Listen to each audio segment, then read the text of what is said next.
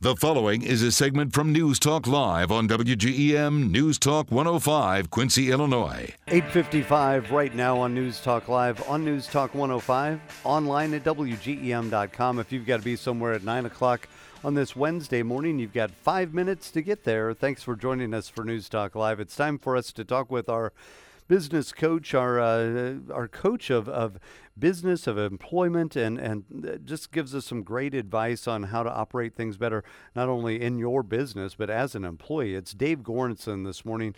Good morning, Dave. How you doing, sir?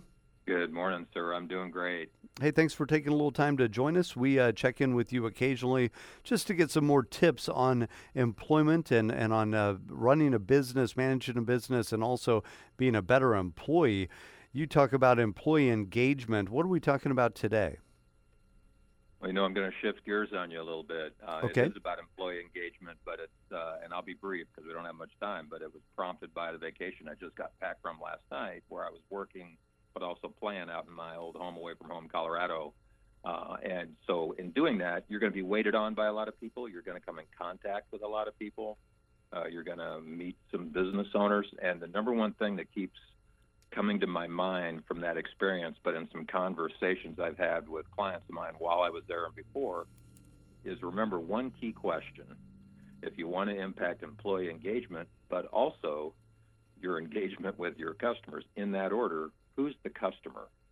Who is the customer? In other words, when we are dealing with each other, whether it's a coworker, a boss, or for sure the boss to the people he's responsible for, are you going to treat them the same as you do your most important customer? In other words, get to understand what they need and what they're all about and what their style is and adapt to it so you don't lose the customer. That is what my newsletter that'll come out at the beginning of next week is going to be all about. It is employee engagement, but who is the customer? Dave, did you have a specific incident this past week that kind of brought that to mind? I had two. One where they just didn't talk to you when you came in, didn't acknowledge you, but also while I was in that very shop, it was actually a grocery store in Breckenridge, Colorado, ran into somebody I had met when I was out biking the day before, and they're a business owner.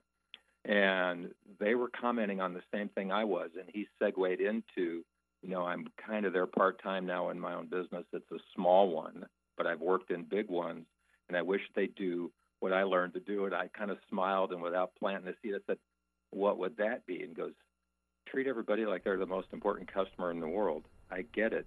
The kid's just there making minimum wage, and he wants to live in Breckenridge, but somebody owns this business, and that's the face of the business, and I've got choices, and that's something I had to learn in my own business. But in doing it, and doing it internally, things got a lot better. I'll be darned, I ran into him that night at dinner and got to talk to him some more. That was the number one incident where it covered both sides of that, and I believe that rings very true, and I hear people talk about it, not as much as they used to or should. Yeah, it sounds like today would be a good day, or any day, but as soon as possible to think through the process of who is your customer and how do you treat them. Absolutely. I mean, if you're working with me, for me, whatever the case may be, you're a pretty darn important person in my life because you can either make it really great or you can make it really miserable. Yeah, right. And I need to take some responsibility for that. But it's no different than customer service from inside to out. Yeah. As well. And I just think if we treated everybody, and it's difficult sometimes, but do you want to lose a customer and have to go acquire another one? Do you want to lose an employee and have to go find another one? There's an expense involved, but also it's just not good for the business, and it does impact your bottom line. So who's the customer? Treat each other like the most important customer whenever possible, and try to resolve conflict just like you would with a client. Find out what they really want when they calm down if they're upset, and get to where you need to get in the relationship. You bet. And what is good for the customer